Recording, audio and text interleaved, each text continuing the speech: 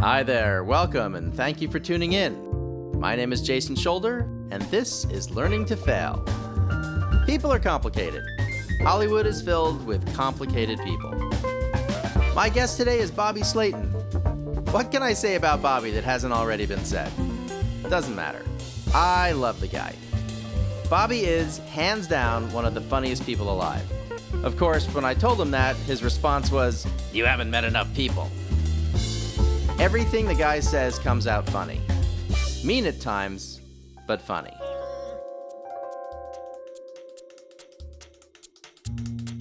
So, how do you like learning to fail? Have you learned to like failing, or do you fail to like learning? Whatever the case, thank you for listening. Please keep tuning in weekly and help us to reach more people by telling them. I love reading reviews on iTunes. If you haven't already done so, please take a moment to rate our podcast and write a review of your own. It's free, but it's invaluable.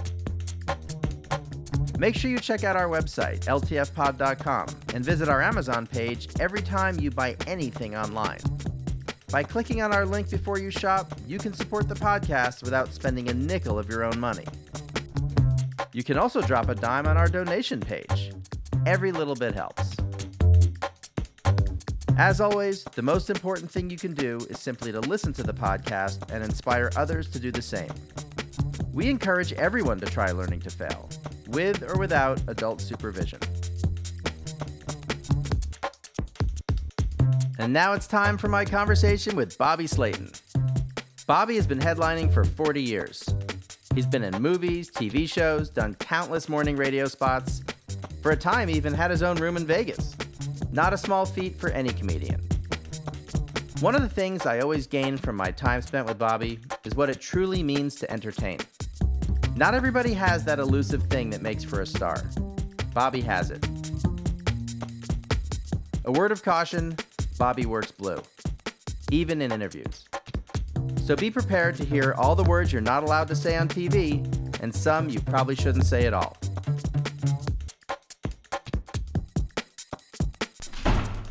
All right, I'm ready. Let's go with the big podcast. First of all, okay, you want to introduce me? How does this work? No, you just start talking, man. You're introduced. You're Bobby Slayton. Everybody knows who you are. Your voice, as soon as they hear your voice, they know who they're hearing. Nobody knows who I am when they hear my voice. They think I'm B. Arthur or something, but she's dead. Or Harvey Firestein. My voice never used to sound like this. It was very kind of high-pitched. If you watch some of these old comedy shows I was on, I had this high-pitched, like prepubescent Jay Leno kind of voice. And hey, my girlfriend. And I people think it was from just being from New York, but it's years of smoking and yelling, and neither of which I really do anymore. So now my voice. Yeah, I haven't seen your act in a while. What is your act like now? Because I know that it has to have changed.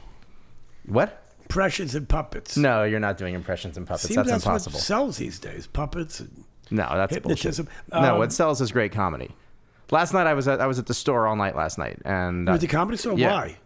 Well, because I've started performing stand-up. You did? Yeah, 2 years ago for my 46th birthday, I decided I wanted to do this. Really? And I gave myself 5 minutes on stage. And how'd you get on last night? I didn't get on last night. I tried to for the potluck and Kill Tony. I'm at that stage where I'm trying to, What's it called? Kill Tony? Kill Tony, yeah. Tony Hinchcliffe, he's got this live podcast where he has I've heard of him. You would be great on his panel. I don't know if you want to do it, no. but you'd be great because his panel, basically what he does is he brings up new comics for 1 minute, and then he and his guests give feedback and mostly make fun of the people who just got on stage. I don't like to do anything with other comics. I don't like to do podcasts. I was telling you and all your imaginary listeners that I've done hundreds of podcasts, and I think Mark Maron's and of course Gilbert Gottfried's, I've gotten, a couple of dozen, people that have said how much they liked it on Facebook or Twitter. David Feldman, comedian from San Francisco, a few people, but no other podcast have I heard anything from anybody ever. Well, I'll make sure everybody. So I'm doing this as a favor to you. Well, I know you are. Yeah, but who listens to you? So a couple of yoga people, a couple of hippies in North Carolina, the vegan hippies, and they're never going to come see my show. Trust me, there's no vegan hippies listening to you. They're going to be like, Bobby Slayton, I think Jason's jumped the shark. Yeah.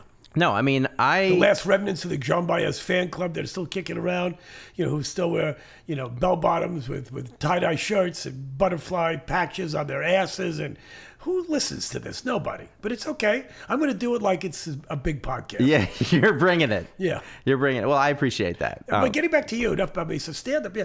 It's good that people, I told you that I just started playing the drums again. I played when I was a kid, and I'm never going to be good, but I'm not doing it to be good. I'm doing it because I just like to play drums. My girlfriend bought me those for my birthday, probably so I don't hit her anymore. She thought maybe if I could, she could distract you with something shiny. And anger towards the drums, I wouldn't beat her. So how's that going? You're in a new relationship? That's got to be. That's none of your concern. Okay, perfect. What about my one listener who wants to know you have a heart? No, why do you limit yourself like that? You have a lot of imaginary listeners, not one real listener. I think there's better thousands and thousands of imaginary listeners than one real listener. I should think more abundantly. Sitting there with incense and gypsy beads and a covered wagon and reading palms, whatever the fuck your listeners do. But, well, for guaranteed, my mother listens to this and my producer. So you got a minimum 2 people, and I actually have developed a couple of 3. Don't you listen? Well, Gizmo of course. doesn't Hi, like Gizmo. Gizmo, stop. Gizmo doesn't like. Yeah, they say dogs reflect their owners. No, so no. If you put a hand up, he doesn't like when you point. Watch when I point to stuff. Okay, I can't even point. Okay, so it's not my fault. All you have to do is point the thing. He doesn't like anybody pointing. Shh. Okay, Gizmo. I'm sorry to get you all excited. Don't point. If he sees he's a hand, cute he dog. gets very mad. Okay. It's okay. I will try to. I'm Jewish. It's hard to talk without my hands. Okay, but Gizmo. Okay. Anyway, are we on yet? We're going to start in a minute. Yeah. Okay. So, you asked about what I was doing at the store. Yeah, Gizmo, stop it.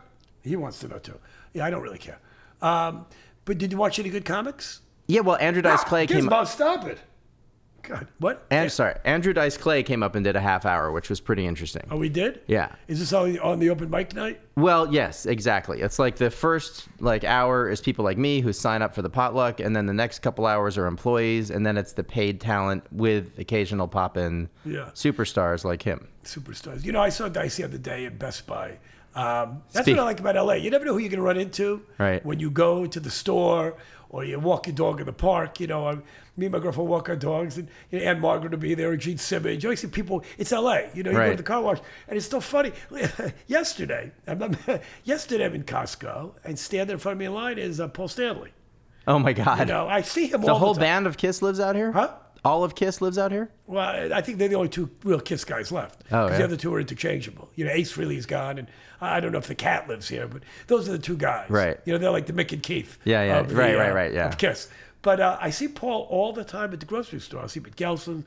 But I never thought I'd see him at Costco. I just figured he, being the multi-billionaire rock star, he'd have people go to Costco for him. But I went up to him, and I do this every time. Who likes to rock and roll all night? I grocery shop every day. And every time it makes him laugh. Yeah. I think that is something that is totally unique about LA. And I lived here for a long time, and I've kind of forgotten about this. But as people who are stars and celebrities, and they're a big deal, especially when you don't live in LA, you only see them on the screen. But here they're also walking around having a normal life, and you run into them. Yeah, or what appears to be a normal life. But in the restaurants, I'm and like an idiot, I'll never go up to a big star, but I'll always go up to a guy like I see. There's one of my favorite Thai restaurants. I see what's his name? I forgot his real name from a Groundhog Day. Ned Ryerson, the insurance salesman. Oh, that guy, steps right? in the puddle. Yeah. So, and I go, you get that a lot? He goes, every day, 5 times. People. The only reason I knew Ned Ryerson is I had to look it up on my phone. But he goes, people know this crap. I went to a horror convention recently because I love my monsters, and a guy comes up to me with a script from Ed Wood. I had one little scene in Ed Wood. For some reason, he's carrying a script from the Johnny Depp movie, Ed Wood. I don't know why I had it. And he said to me, "You're Slick Slimopovitz, Seeker of Adventure." And he remembered my 1-minute scene from Ed Wood, a movie that came out, 10, 15 years ago. Because there's these people that just know this trivia. And, these are guys that just, no friends, don't get laid. And instead of shooting everybody in a movie theater, dressed up as Batman or at a screening of Batman, they do it in a more healthy way, I guess. Right. They watch Pornhub, they jerk off, they dress up like Spider-Man, hoping to shoot jizz out of their wrist, but they don't hurt anybody. So those are the good geeks. And those are the guys you run into when you're at Costco? All the time. People remember that movie, Ed Wood. So, So I guess that guy figured I'm one of those geeks. Well, back when I met you, my ex-girlfriend, my girlfriend at the time, Georgia, you may have remembered. I knew that wouldn't last. Yeah, well, she was a cunt. You can say that on the internet. No, you're going to cut that out because your mother's listening? No, I'm not going to cut anything out. You think your mother will go, I like that guy. He's right. Your girlfriend was a cunt. Being your mother, I don't want to say anything. Make sure your mom listens to this episode. I promise she will listen to this episode. And so probably will my ex. Okay. It'll be the one that she listens to. I don't remember. Did I meet her? You did. She came because they were in the car, and then someone had to use the bathroom. My daughter was here. My stepmom was here. I don't remember. And my stepmom got along really well with Teddy, and they hit it off. I don't remember. I only bring it up because Georgia's favorite movie is the movie you were in with... Bruce Willis and Bandits. Yeah, right. That's like her favorite movie. That's right. Now I remember. She's not a cunt. I take that back. No, she's a good person. No. Yeah. No, I remember saying that because it was a really funny movie. I remember seeing it and laughing, and I thought it was great. It got mediocre reviews. Came out a week after 9/11. That's why I'm writing this book, 40 Years in Showbiz Hell, because the week of 9/11, which was a pretty horrible week. The movie was supposed to open up in New York. We were flying back to New York. And then Mind of the Married Man on HBO was going to premiere that week. And then, because everything was put back a week or a month because of 9/11, understandably so. And I remember feeling so bad for myself, going, I was supposed to do Howard Stern, and I was supposed to open up this new comedy showroom with Joe Rogan. I was supposed to, all these things were going to go on. And then 9/11 hits, and I felt so bad for myself and my career. And then I saw two people, jumping out of the 80th floor, holding hands on fire or whatever. And I go, those people are having a bad day. Yeah. My little TV show being postponed in the scheme of things is really no big deal. That's nice to hear. That's the way and ever since then, that's how I've looked at show business. When I told you before we went on the air, and I guess I can say this in front of your imaginary listeners, I'm sick of doing stand-up. I hate it, and I wouldn't say hate it. It's not like working in a coal mine, coming home with black lung disease, but I'm just tired of it. I'm tired of all the assholes out there. I'm tired of all the idiots. I'm tired of the traveling, It's a hard life. Huh? It's a hard life. Yeah, it's hard, I remember reading an article once, Ellen DeGeneres, many years ago, saying, I'm glad I got a TV show because I was on the road. My life, it was so hard. I know how I did it for 7 years. Good 7 years, try 30, now 40. But, And it's not tough when you're Jerry Seinfeld flying in a private jet. You have your own floor at Caesar's Palace. I'm not jealous or bitter. It's great when you're making $1 million a weekend, but playing some of these horrible comedy clubs, for drunken assholes and idiots. And there's some great comedy clubs. Don't get me wrong. But everybody seems to think it's really hard life. Then people think it's a really easy life. Well, you work an hour a night, you make thousands of dollars a week. And you're not working an hour a night. My late wife never got that. I wish I could make $3,000, $4,000, $5,000, whatever a week, a night, a month. But it's not working a night. It's your whole. You're always working if you're a good stand-up comic. You're always thinking about jokes. You're always doing it. It's like a rock band. You're not working an hour and a half a night. You're writing songs. Yeah, there's a lot of work to some of these jobs. People don't seem to understand. Yeah, no, I agree. Especially now that I'm doing it. When I did my first 5 minutes, I spent 25 hours writing for it. Yeah, and you keep spending that amount of time. And then when you get to a point where you can make a living, people don't look at all the time you spent putting into this, And again, it's like being a rock and roll star or even a rock and roll in a band, not even famous, but all the years you spend playing shitty little gigs, having day jobs and working at night and, and writing songs and practicing. And then people see you on stage, wow, they're making my father's always like that with a restaurant. You go to a Chinese restaurant, what do you think this food costs? 25 cents? Wonton soup's $3. It probably costs them a nickel. But it doesn't cost them a nickel. Right. It's all the insurance and waiters and theft and paychecks and loss and, bad nights. And so it's all that goes into it, which a lot of people don't look at. They look at, the restaurant's packed. These guys making a fortune. Well, they weren't always packed, and it's a lot more work than people think. Yeah. Because I love to cook. People go, you should open a restaurant. I also like to sing. It doesn't mean I should be at Carnegie Hall. You should be in Carnegie Hall, but doing comedy. I should be. Yeah. Have you what kinds of shows are you doing these days? Are you still playing clubs for drunk assholes, or are you playing? No, still playing clubs for drunk assholes. Okay. Yeah. I mean, I'd love to get you to Asheville sometime. Would you ever I'll come never. through? You know what? There was a club there for a while that I remember somebody tried to book me, and the guy said, "No, we wouldn't book him. You know, it's too politically incorrect. You know, it's like this asshole has a club up in Portland." He said the same thing.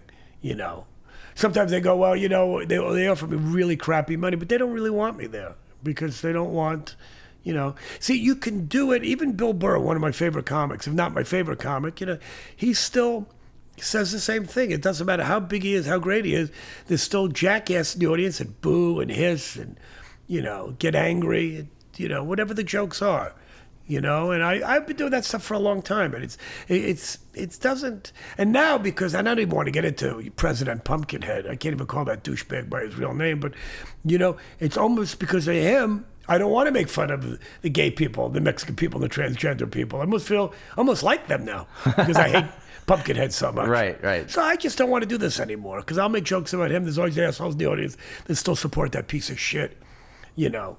And Mike Pence, who's a piece of shit, and, you know. And the only reason I don't pray for Trump's death every day is because I don't believe in God and I don't want Pence becoming president. That's the only reason. Those are valid reasons. Yeah, enough about him. But that is an interesting thing for you that, like, I mean, making fun of Trump.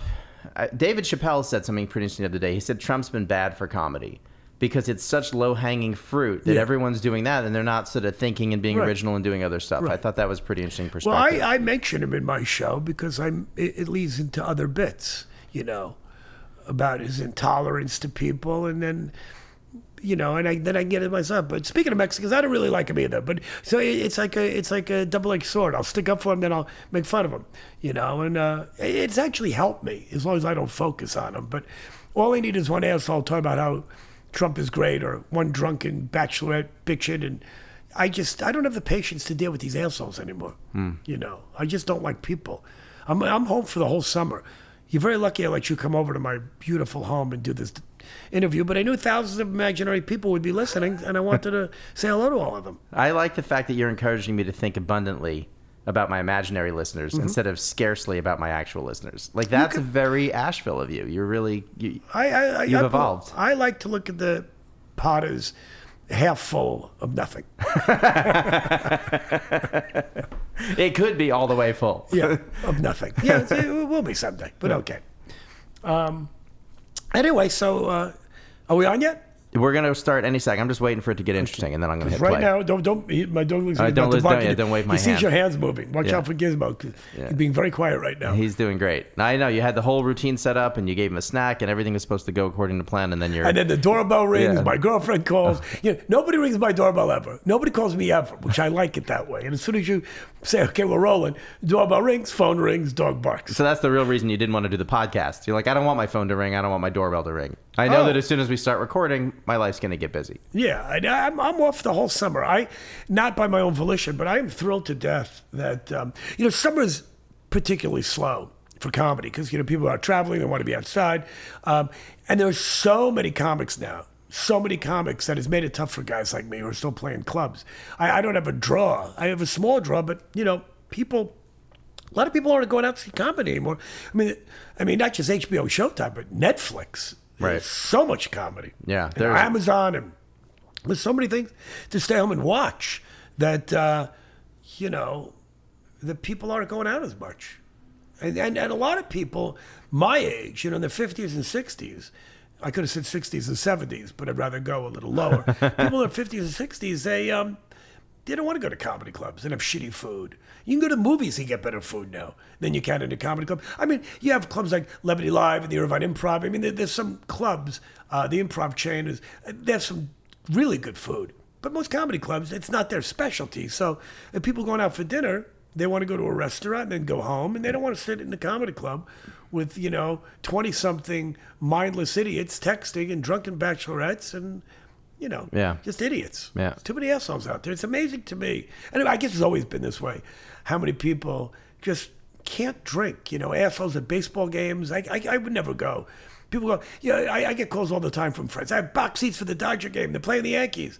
And I go, you know, I don't really give a shit about the game, but if I did, I have a giant television. I can watch the game right here. And I can watch a replay here. Yeah. And I can stop the game and go take a leak. And I don't need to be there peeing in a pig trough with all these horrible people and children and drunks and fat slobs and people who are they paint their faces. Him and his wife wear his and hers matching Dodger jerseys. You stupid fat fucks. I hate people like that. And they're the ones you see on TV. That's the camera that's pans. That's why I don't go to the movies. If somebody walks in the movie 10 minutes late, they should just die. How do you walk in a movie 10 minutes late? No. I had Munich. Remember that movie Munich? Yeah. So I saw that in Nashville, and about 15 minutes in, I saw the musical. And when they start killing all the Jews, they start singing. Yeah. Anyway, so like 30 kids walked in and just started making a shitload of noise, and they stayed the entire film. Why they would even go to a movie like that? I don't know. And they laughed when they shot the guy they chased him out of his hotel room and shot him in the snow. Right. They actually thought that was funny. Well, spoiler alert, if you didn't see the movie, people. You know. Well, everyone knows it's about the Israeli athletes getting killed in Munich. So Right. It's not you don't go into that movie not knowing how it ends. Right. Except for these kids who thought it was a comedy. And just a bad comedy with only one funny scene when the guy died gruesomely. Yeah. So what are you home writing new material? No. Are you no? Okay, writing the book? I was working on a book for a couple of years. Our friend David was helping me, and I stopped. I lost interest in it, like I lose interest in everything else. I would love to read that book. Do you need help writing it? Do you need help finishing it? No? No, I'll finish it. A lot of things happened in my life since I was writing it, and between my wife's death and I did a couple of projects for Woody Allen, so it was like, I got to really write, but I just lost interest in it. I don't, but I'll get interest again. I just need a break from everything for a while. Yeah. So I have the whole summer off, 3 months. One or two dates in August, and I'm just spending the time hanging out with my girlfriend and my dog and swimming and playing my drums. It's nice. I've never had more than 2 weeks off at a time, and that's even been rare. There might have been in 40 years, 2-3 weeks off here and there, maybe, but then there was always the family, and so that time off was picking my daughter up from school and go to Disneyland and doing daddy stuff and family stuff. And now it's the first time I don't have any obligations. Where's your daughter these days? Is she in town? Is she working? She lives down the street. In L.A., when I say down the street, I'm in Sherman Oaks. She's in Studio City. So L.A., that's pretty much down the street. Yeah. And what's she doing? She was singing at one point, right? She's still singing, and she's working on some websites for people, and she's just staying busy. Okay. Staying busy. And my girlfriend lives around the corner, too, which is phenomenal. She lives right up the street. And in L.A., she's literally 5 minutes away. And L.A., that's like next door neighbors. Yeah, that's amazing. That's great. I know. When I was driving over here, it was like, it's about a half hour from where I was. And that's where were you? Santa Monica. That could be a half hour. It could be an hour. It could be 20 minutes. And I'm very anal about being on time. So I always get everywhere early, especially the airport. Yeah. So I'd rather just get there. Right. Rather than pace around my house. I should leave soon. Because you never know in L.A. It's like any town. But in L.A., it's notorious for having traffic. You'll go at rush hour for some reason. It'll be fine. And then mid-morning in a holiday, 11 o'clock, you go, there's a million people. Where are they going? They're going away from the beach. It's a shitty day. They're not going swimming. It's a Sunday afternoon. They're not working. Where's everybody going? Yeah. Those are the days it's become so unpredictable as far as driving anywhere that, Santa Monica is about a half hour. Yeah. And my girlfriend lived in Santa Monica. This relationship never would have happened, but she's literally 5 minutes away. Tonight I'm going over for dinner. She's got a lot of work to do, so I go over, come home, Perfect. In an hour. It's great. It's great. Same amount of time that you're willing to do a podcast. Is that what you say when she calls? I come over for dinner, you're like, I'll give you an hour. Whether it's you or my girlfriend, you get an hour. How much time does a dog get? All day. All day, yeah, all the time he needs. Yeah. He's a handful. Right? Are you my baby? Are you my baby boy? Yeah. Okay. Anyway. I'm glad he's still here. I didn't know how old is he now? He's gonna be 14 in October. Yeah. And he's got prostate cancer, and matter of fact, when you leave, I got to go buy medicine for his feet. He's got allergies. This dog's cost me so much money. He was going blind 2 years ago, and I paid $5,000 that at the time I didn't have. I got hit with this giant tax bill. All these expenses, they just come pouring in, and I was broke, literally broke, and lost money at the stock market. Everything happened the same month. And then my dog was banging into things, and everybody from the vet to my doggy expert friends, all said, look, dogs don't really need their eyesight. As long as they have their hearing and their smell, that's the most important thing. And I couldn't watch him banging into stuff. So it cost me actually $6,000 to bring his eyes back. And What was the process? Huh? What was the procedure? How did they get his eyes back? they took, that's why my wife passed away. We took her eyes out. And she now has my wife's So eye. your wife's still looking at you every day. So yeah. But that's why the dog made me stop licking my balls, because it's my wife looking at me, and I couldn't take it anymore. No. It's a procedure. I don't know what they do. What am I, Dr. Doolittle? I don't know. I mean, if you pay $6,000 for a procedure for your animal, you probably know what it was. You can't do it with all kinds of blindness. With his, you could have cataracts. Okay, so they just did a cataract swap. Cataracts. My Chinese neighbor has a new cataract. It's got the power steering. It's El Dorado. Oh boy, good gas mileage. They still make those cars. I don't even know. But anyway, you can use that joke. Oh, I got a cataract. So do you? I remember. So I had a pretty funny experience. It was all internal. When I met you, Maybe we should keep it there. Well, unfortunately, it's about to come out. So when I met you, I was in China at one point making my yoga product, and I noticed the way people drive there, and you have all these jokes about. You're like Trump. You could make your yoga products here. I do now. Everything's made in the U.S. Okay, yeah. Okay, yeah. This is back then. And so I was kicking around China, and the way they drive in China is insanity. I can't imagine. Yeah, it's like sticks and leaves flowing down a river, and they just somehow move out of each other's way most of the time. I thought it would be like Caucasian drivers would be bad there. It would be the exact opposite, like Bizarro World. Well, Caucasian drivers can't handle it there because we're used to people doing something predictable. But like following the laws? Like having laws. Right. And also just the vehicles in China aren't what you'd think. Like they're just not, the vehicles there are like the bar in Star Wars where Jabba the Hutt holds court. Well, don't they have regular cars though? Toyotas and Nissans and... They have some regular cars, and they have a lot of mashup vehicles, like tractors mixed with bicycles. So like Road Warrior. Yeah, exactly. Yeah, and that's what China's like. And they go the wrong way. How do they, would they just build their cars from... They build from whatever's lying around. I mean, people have no money. They just, And they make a car. They make a car, they make a bicycle, they make something that moves. And they don't drive anywhere that you'd expect them. Like, they'll be coming down the on-ramp. They'll be exiting on the on-ramp, and you have to wait. And they're not just the vehicle. They're carrying bamboo that's sticking out, 10 feet in both directions. So you can't pass them. Yeah, you can't go past them. You just got to wait. And they're going, they're pedaling, and you're in a car. So I had sent you this note from China that, I think the Asian drivers in America are actually the best in breed, and I was like, yeah, you can use that. And you were like, yeah, whatever. And I was like, and I was hurt because, you didn't want my joke. And now that I'm doing comedy, people offer me shit all the time, or if I laugh at something, oh, you can use that. I'm like, I just enjoyed the fact that you said it. I'm not looking for material. I understand it. The whole point was I get it from a totally different side. People say things to me and they'll always go, you can use that. But sometimes people will say something funny.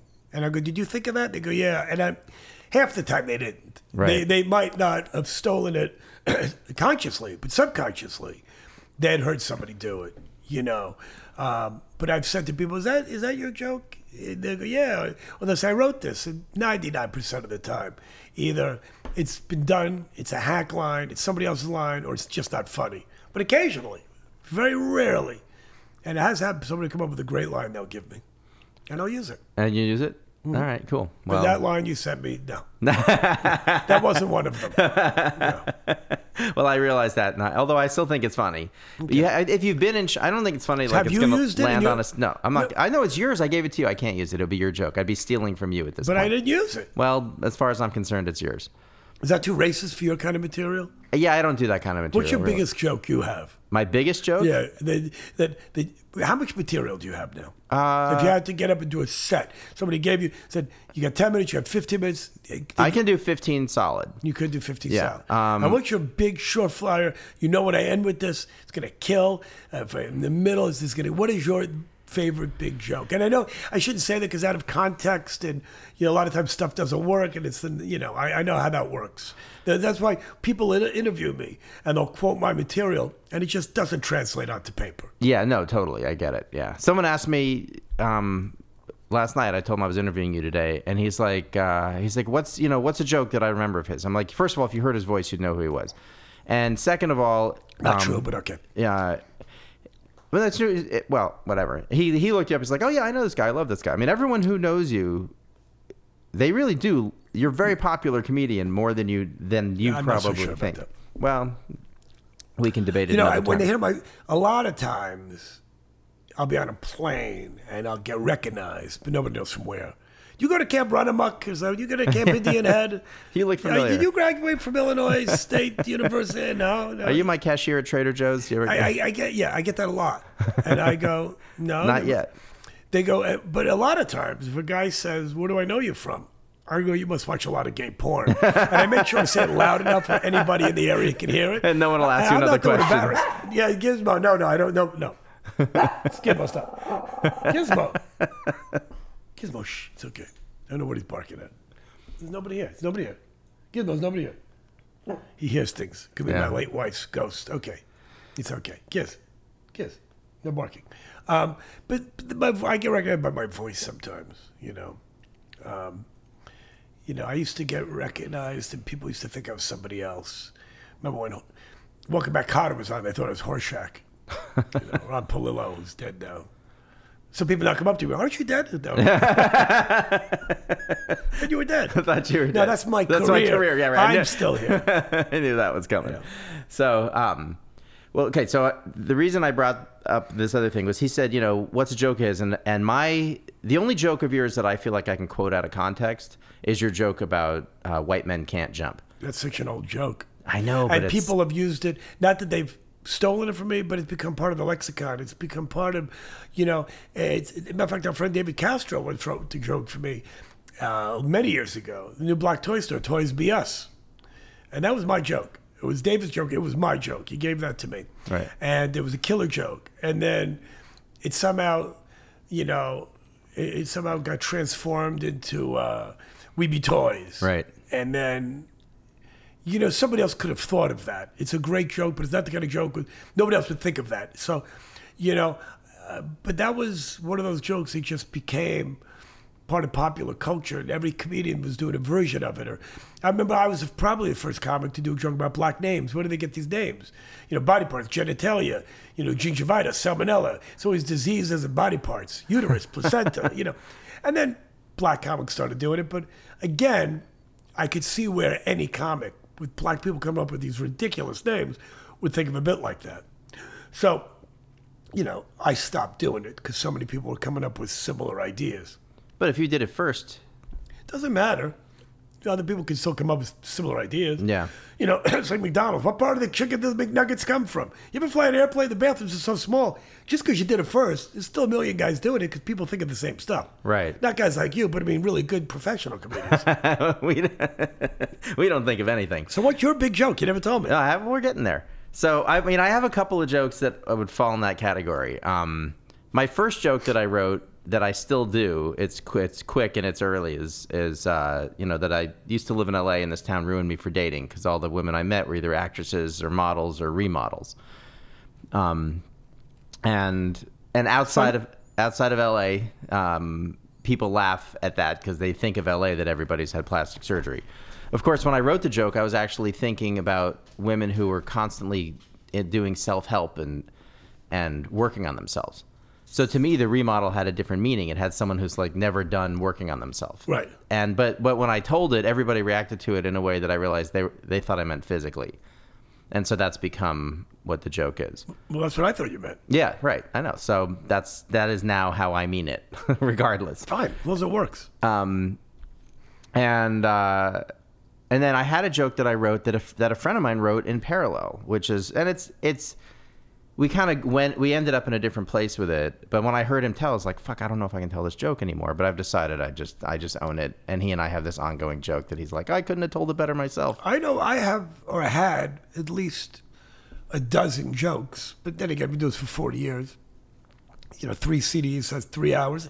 I've had 4 hours of material at least. So there's been at least a dozen jokes, probably more, of mine that somebody might have done first, or I might have done them first, or I know I thought of it. So you keep doing it. You got to make that decision. Yeah. And then there's a lot of jokes that you get tired of doing. And I don't turn over material as quickly as maybe Jerry Seinfeld or, Bill Burr, and Louis C.K. I mean, Yeah, those guys those are guys. constantly writing. Yeah. I've lost interest in it. I've been doing it for a lot longer than they have. Right. And they're great. And it's amazing because I went to the Comedy Store about 3 weeks ago. They asked me to do a set. And I haven't been to the Comedy Store in 25 years, minimum, maybe more. I haven't played there 25 years. And there's no reason for me to because I'm on the road all the time. Right. And when I'm home, I want to stay home. So they have this great Thursday night where they said the main room is packed every Thursday and there's all these major comics. And I said, just put me on early because I want to go on and get out. So to get to the Comedy Store from here on a Thursday night, just to drive down Sunset Boulevard, it's literally would be a 20-minute drive. But, 7:30 at night, it took me 45 minutes to get there. Yeah. I do my set. Now come home, and, I think I'm supposed to get paid $100. I never even collected my paycheck. But, I just to go down and do this. But the point is, in the other room, Joe Rogan was working, Bill Burr. These guys play there all the time. As much as being on the road as they are, they love doing stand-up, obviously. Yeah. And they love going out. And... I didn't realize Joe Rogan had a family, but, and he has podcasts. He has his, Taekwondo. This is a very, very busy guy, but he still obviously has a passion for stand-up, as does Bill Burr. That's why these guys are so good. They have a passion for it. They still love doing it. I'm just burnt out and tired of doing it, That's just me. Yeah, in 10 years, 15 years, they'll be where you're at. I mean, Maybe. Maybe. I mean, they're... You mean washed up? I'm sorry? Washed up, they'll be where I am. Washed. That's not how Sitting I at think home of you. with his mint pin, drinking alcohol, and playing Doing a drums. podcast for 1,000 imaginary listeners. Yeah. You know what? I hope they do my podcast in 10 years. I would love it.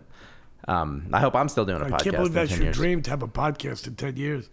That's a part of it. I enjoy doing this. This for me is like, I really enjoy having conversations with people like this that are real, that go on for a while, that only an hour, that go on for, We're almost out of time. I think we ran out of time a while ago. That, you have a chance to get to know the person, and that's meaningful to me. I mean, build a relationship with someone. Oh, this yoga shit's beginning to get to you. Okay. Well, that's what you asked, so that's what I like about Aren't you it. a vegetarian or something stupid? No. You're not? No. I'm off Gluten-free? gluten. I try to be off gluten. Yeah, why was that? It didn't do you any good, did it? I know gluten makes me a little fucked up. Yeah, if I You know what, you might be right, because my sinuses are stuffed up a lot, and I eat gluten. And I used to think years ago it was cocaine. When I stopped doing that, they got better, but not a lot better. It could be the gluten. It could be the gluten. It could be the gluten in the... You can go back to doing cocaine. That's the good news. But then I have to cut out the gluten. I can't do both. Yeah, right. No, I'm saying you cut out the No, gluten, you can I'm do gonna. coke. You know what? I should cut out gluten for a few weeks just to see if it makes me feel better. I mean, I don't eat a lot of bread. I don't eat a lot of pasta. I actually don't eat a lot of gluten now that I think about it. I eat very little bread, very little pasta. I eat rice crackers with my goat cheese. I have very little dairy. So, That's why you look so good, man.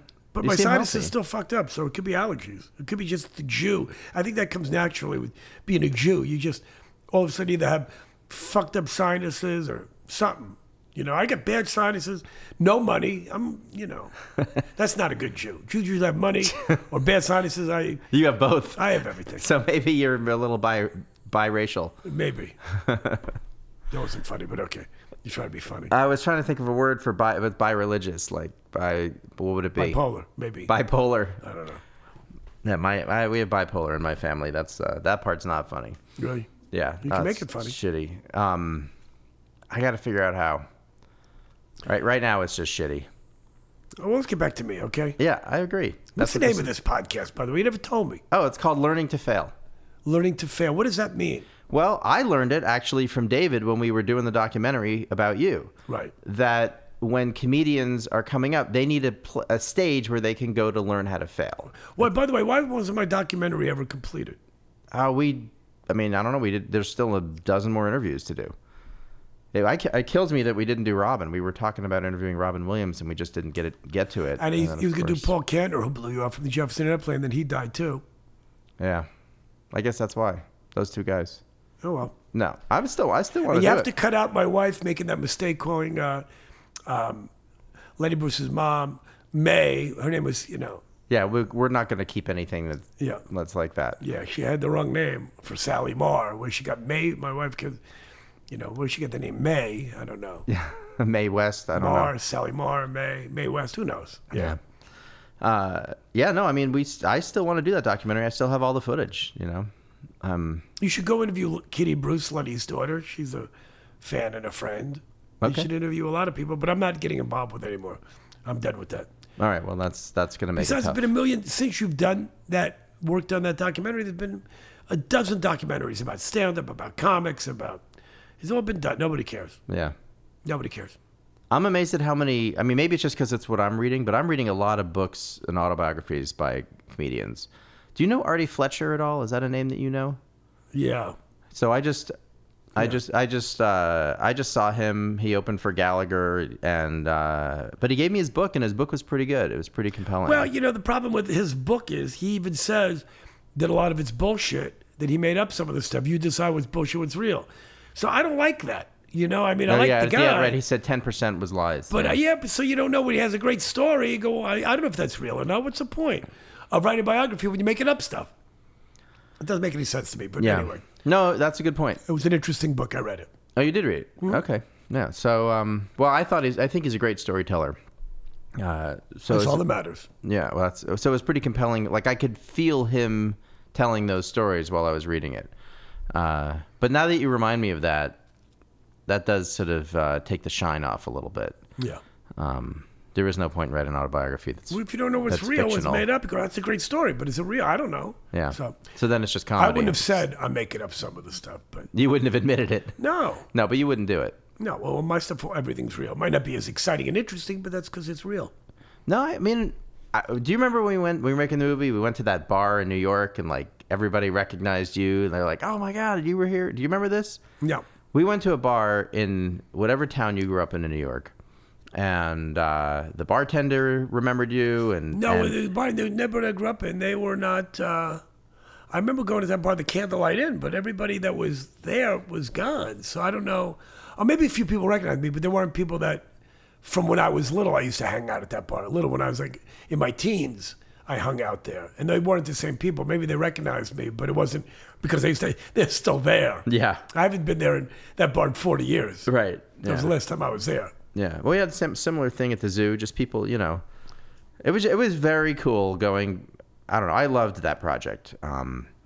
I loved, just sitting in the car with you with the camera rolling, and you're just telling stories about everywhere we went. Going to your house where you grew up. Remember those people I let us into remember your that, house? yes. Yeah. I think that was really cool. So I had a pretty good childhood. It was pretty cool. Even though my mother made me go to Hebrew school, and I'll never forgive her for that crap. But, Anyway, okay. What else? I want to know, what's the plan? You going to go back out on the road? And Yes, I have to pay my bills. I go back in September. And your imaginary listeners can go to BobbySlayton.com and see where I'm playing. That's where my imaginary followers go. Between you and I, we have a lot of imaginary people following us. Well, maybe we should tour together. Well, does that sound like a nightmare? Well, I would love to get you to Asheville or somewhere nearby. I heard it's a nice town. Yeah, it is. But you know what? There's so many places I want to go. I get all these travel magazines, and I started cutting out some. I have boxes and boxes of places I want to go. But, there's so many places around the world I want to go. If I'm going to get on a plane again, why would I go to fucking North Carolina? Unless I'm working. To work. That's the only reason. Yeah. No, I understand. Look, I could barely get you for an hour in your own house. I don't expect you to come for a visit. I mean, you have decent barbecue, but even that sauce I don't like. I'd rather go to Austin and have their barbecue. Oh, you don't like the vinegary? It's okay. It's not my favorite. Yeah, I like it. We have some good barbecue there. That's Obama's favorite barbecue place. You liked Obama, right? Yeah, but you have good barbecue everywhere, though. That's the thing. Yeah. Go to New York City's got great barbecue. Yeah. People don't think they do, but all you really need, it's like, you find great Chinese food, might not be as prevalent in Atlanta as it is in San Francisco, but, when Chinese people come in, I remember having some of the best Thai food I ever had in Birmingham, Alabama. Some of the best Italian food, because this guy had moved down from Little Italy, couldn't take New York anymore. His rent went up or something. He opened up in Birmingham. And the food was magnificent. And it didn't last because an Olive Garden was down the street, and all those southern, fat, white, stupid, black, dumb, motherfucking, retarded jackasses would rather go to the Olive Garden. That's depressing. That is super depressing. Half And of I know it. what you mean. It's the way it's America the way of the world. is just, people think it's a great country. It's really not a great country. It could be a great country. There's too many fucking assholes. But I guess they're everywhere. It's amazing how stupid people are in America. Yeah, especially now How it's fat and stupid.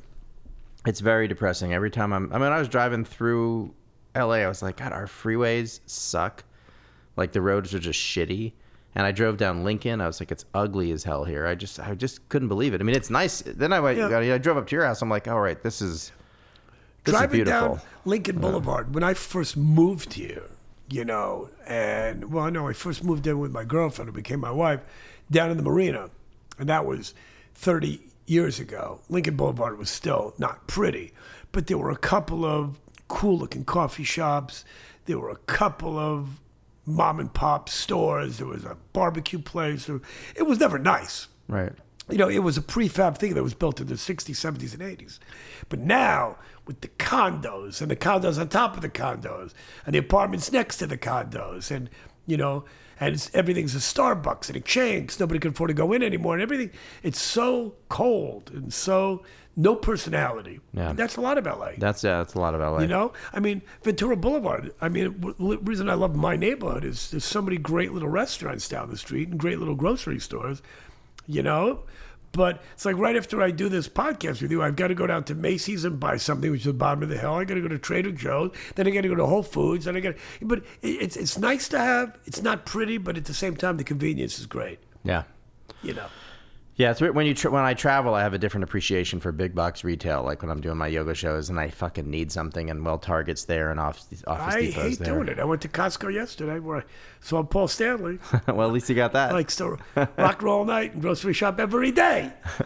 But it's nice to have that stuff. But at the same time, there's so many great little places that just fall to the wayside that close up here, New York. The Carnegie Deli just closed because the cunt that owned the place, she was tired of the business, didn't want to sell it, rather close it down. All these little delis are closed, and all these little restaurants and diners that I grew up going to are now, Verizon stores and Sprint and Jamba Juice and, Yeah. I like walking through New York going, hey, I want a Jamba Juice. I got it in the Verizon store, but it'd be nice to have those other places back again. All those little Chinese restaurants I grew up with, everything's gone. It's all corporate. But, what are you going to do? I remember my honeymoon 30-something years ago being in Venice, Italy. And somebody said to me, if you see a store you like, buy it because you walk down these canals and you get lost in these little alleyways. You ever been to Venice? It's a fascinating place. And then, so I remember going to this little shop and going, I'll find it again. And I wanted to get lost. And I just walking. And it was, it almost looked like, it probably looked like in the 30s, 40s, even the 60s. Then there's a fucking Wendy's at the end of the street. And it ruined Venice for me. Yeah. The fact they let corporate America go in there like that. Wendy's. It was just horrendous. Yeah. Well, it's happening where I live too. Asheville is, they don't allow a lot of corporate stuff downtown. Yeah, it's nice. But they did allow an Urban Outfitters in. They took over a CVS and they actually turned it into a much better building. They stripped all the stucco off and made it look like nice. old Asheville again. Sometimes you got to do that. I understand you got to do that. Yeah, but it's weird. It's, they won't let Starbucks open downtown, which I think is cool. It's nice. Yeah. Bizarre, but great. You don't need it. And I can't tell how many little towns I've been to where there's a Starbucks and there's a mom and pop, little operation across the street. And people going into Starbucks, really? There's a local steakhouse and you go into Ruth Chris, really? Right. I know. Unless the restaurant really sucks, No, but I've been in good, these places and they're great. Yeah. People would rather go into this corporate America crap, and it's just sad. Look, I love Ruth Chris and I love Morton's, and I've been to all these places. They're great restaurants, but if there's a local guy, right. Why would you go? Yeah, people, they want to be sure. You go to New York in the middle of Times Square, they have a Red Lobster, I'm always thinking. I know. I was in New York, and my stepmom took my daughter to the American Girl doll store. Yeah. And then ate at TGI Fridays. Who did that? My stepmom and my daughter. My daughter was 7 at the time or something. It's like we wanted to make sure she'd eat. But it's just, it was depressing to me. I was like, really? TGI Fridays? And it's not like a block away. You can't find a real 50 place. other places that are cool and interesting. I know. So anyway, well, listen, man, I know you want to wrap this up. I really wanted to wrap it up appreciate an hour ago. Good. But you didn't even ask me about my dead wife and my girlfriend, so that's nice. Well, I'm assuming that you don't want to talk about all that stuff. I'm happy to. I'd love to go into the personal with you, but I don't know if you're into it. It's really funny stuff. Do you want to talk about it? Do you feel... I'm tired of talking about it, but do you want to ask me something? Are you going to leave here going, he didn't talk about his wife? Who's right there in that urn, by the way. Oh, really? That's her. Okay. That's Teddy right there. Well, I mean... She wanted to be sprinkled over the Caribbean, but, I haven't been to the Caribbean. There's something about having... And, it's so funny that she's not really in there. I don't... People buy that crap with the cremation. Right. It's 99% whatever they cremated her in. Everything is, the human body is, 95% water. Right. And so it's all gone. Most of it evaporates, But it's just, the symbolic idea of having it there. That urn was sitting in my kitchen. She loves turquoise. So it was sitting there. So I couldn't think of a better place to put her. I just kind of wanted to keep her here, And, I don't know what else to say. Well, I think what I really felt like I got because I got to know you a little bit while we did the documentary and Not stuff. too much, you never no, will. just as much as you'd allow. But I really feel like you loved your wife and had a really, you were married for a long time. Your material is all about, That was one of the toughest things. I'm not going to say the toughest thing about her death, but when she died, it did cross my mind is what's going to happen to my act now. Yeah. I thought about that immediately. I think the night she died, I thought about, well, there goes my act. And that wasn't what made me sad, but I did think that's going to be something I'm going to have to deal with in the future. Yeah. And I've dealt with it fine. She's been gone a year already, and over a year. And it does go by fast. Can't believe it's been over a year. But, I managed to keep a lot of wife jokes in there, because I don't talk about her death till like halfway through my show. Because once you do that, then you can't talk about the wife so much anymore because she's not around. So I've incorporated that and some dead wife jokes, which were hard, but I did it. I'm doing it. Well, it's part of how we process things, right? You process everything. Your comedy is part of how you process your life. And I remember when she was in the hospital dying, my daughter and I we didn't know she was dying. I wasn't sure if she was going to die or not, but we're in the waiting room, and we didn't realize how bad it was. But the TV was playing the movie Pet Sematary, about the kid that dies. And my daughter goes, why would they be showing that in the hospital? I go, well, they just have TBS on. Right. They just have the channel on. They're not curating really watching it. Yeah. They're not playing this on purpose. Right. But, the kid dies. They bury him in a pet cemetery, and he comes back crazy. And I said, to my daughter, who was beside herself, I said, if Mommy does die, I'm going to bury her in a pet cemetery because maybe she'll come back normal. And my daughter and her friend were there, and they laughed because it was very funny, And I have that in my act now. Along with another 5 minutes of wife material, which I won't go into now. But then I met a lovely woman. 3 months before my wife passed away, I spoke at a friend's funeral, a very good friend of mine who I've known for 40 years. I never met his wife. He was in the business, and I'd see him at events, but I never met his wife. They were only married for about 12 years. They were together 15, and she had her own business, so she never really went with him to, out to the comedy clubs. And I've just known the guy for many, many years. And then my wife and I went to his funeral, and I spoke at it. My wife passed away 3 months later, and I called up his widow. That was last March, about, 16 months ago, whatever. And then we went out in August. It'll be a year this August that I've been dating his widow. Oh, I didn't realize that's... The widow and the widower. And people said, maybe it's like a rebound kind of a thing. I go, no, it's not at all. It's not. Neither of us were looking for a relationship. Neither of us wanted a relationship. It's like The Godfather. Just when I thought I was out, they pulled me back in. I was very happy being totally free. I wasn't happy my wife was gone, but there was a tremendous sense of freedom. Yeah. I imagine it's like when somebody's fighting death, they just let go. I felt the same way. she was gone, but there was something nice about the fact that, you know, I didn't have to answer to anybody. You know, I could, you know.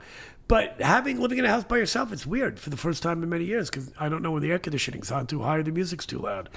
No one to tell you what you're doing wrong. I'm living on the edge now. I'm living on the edge.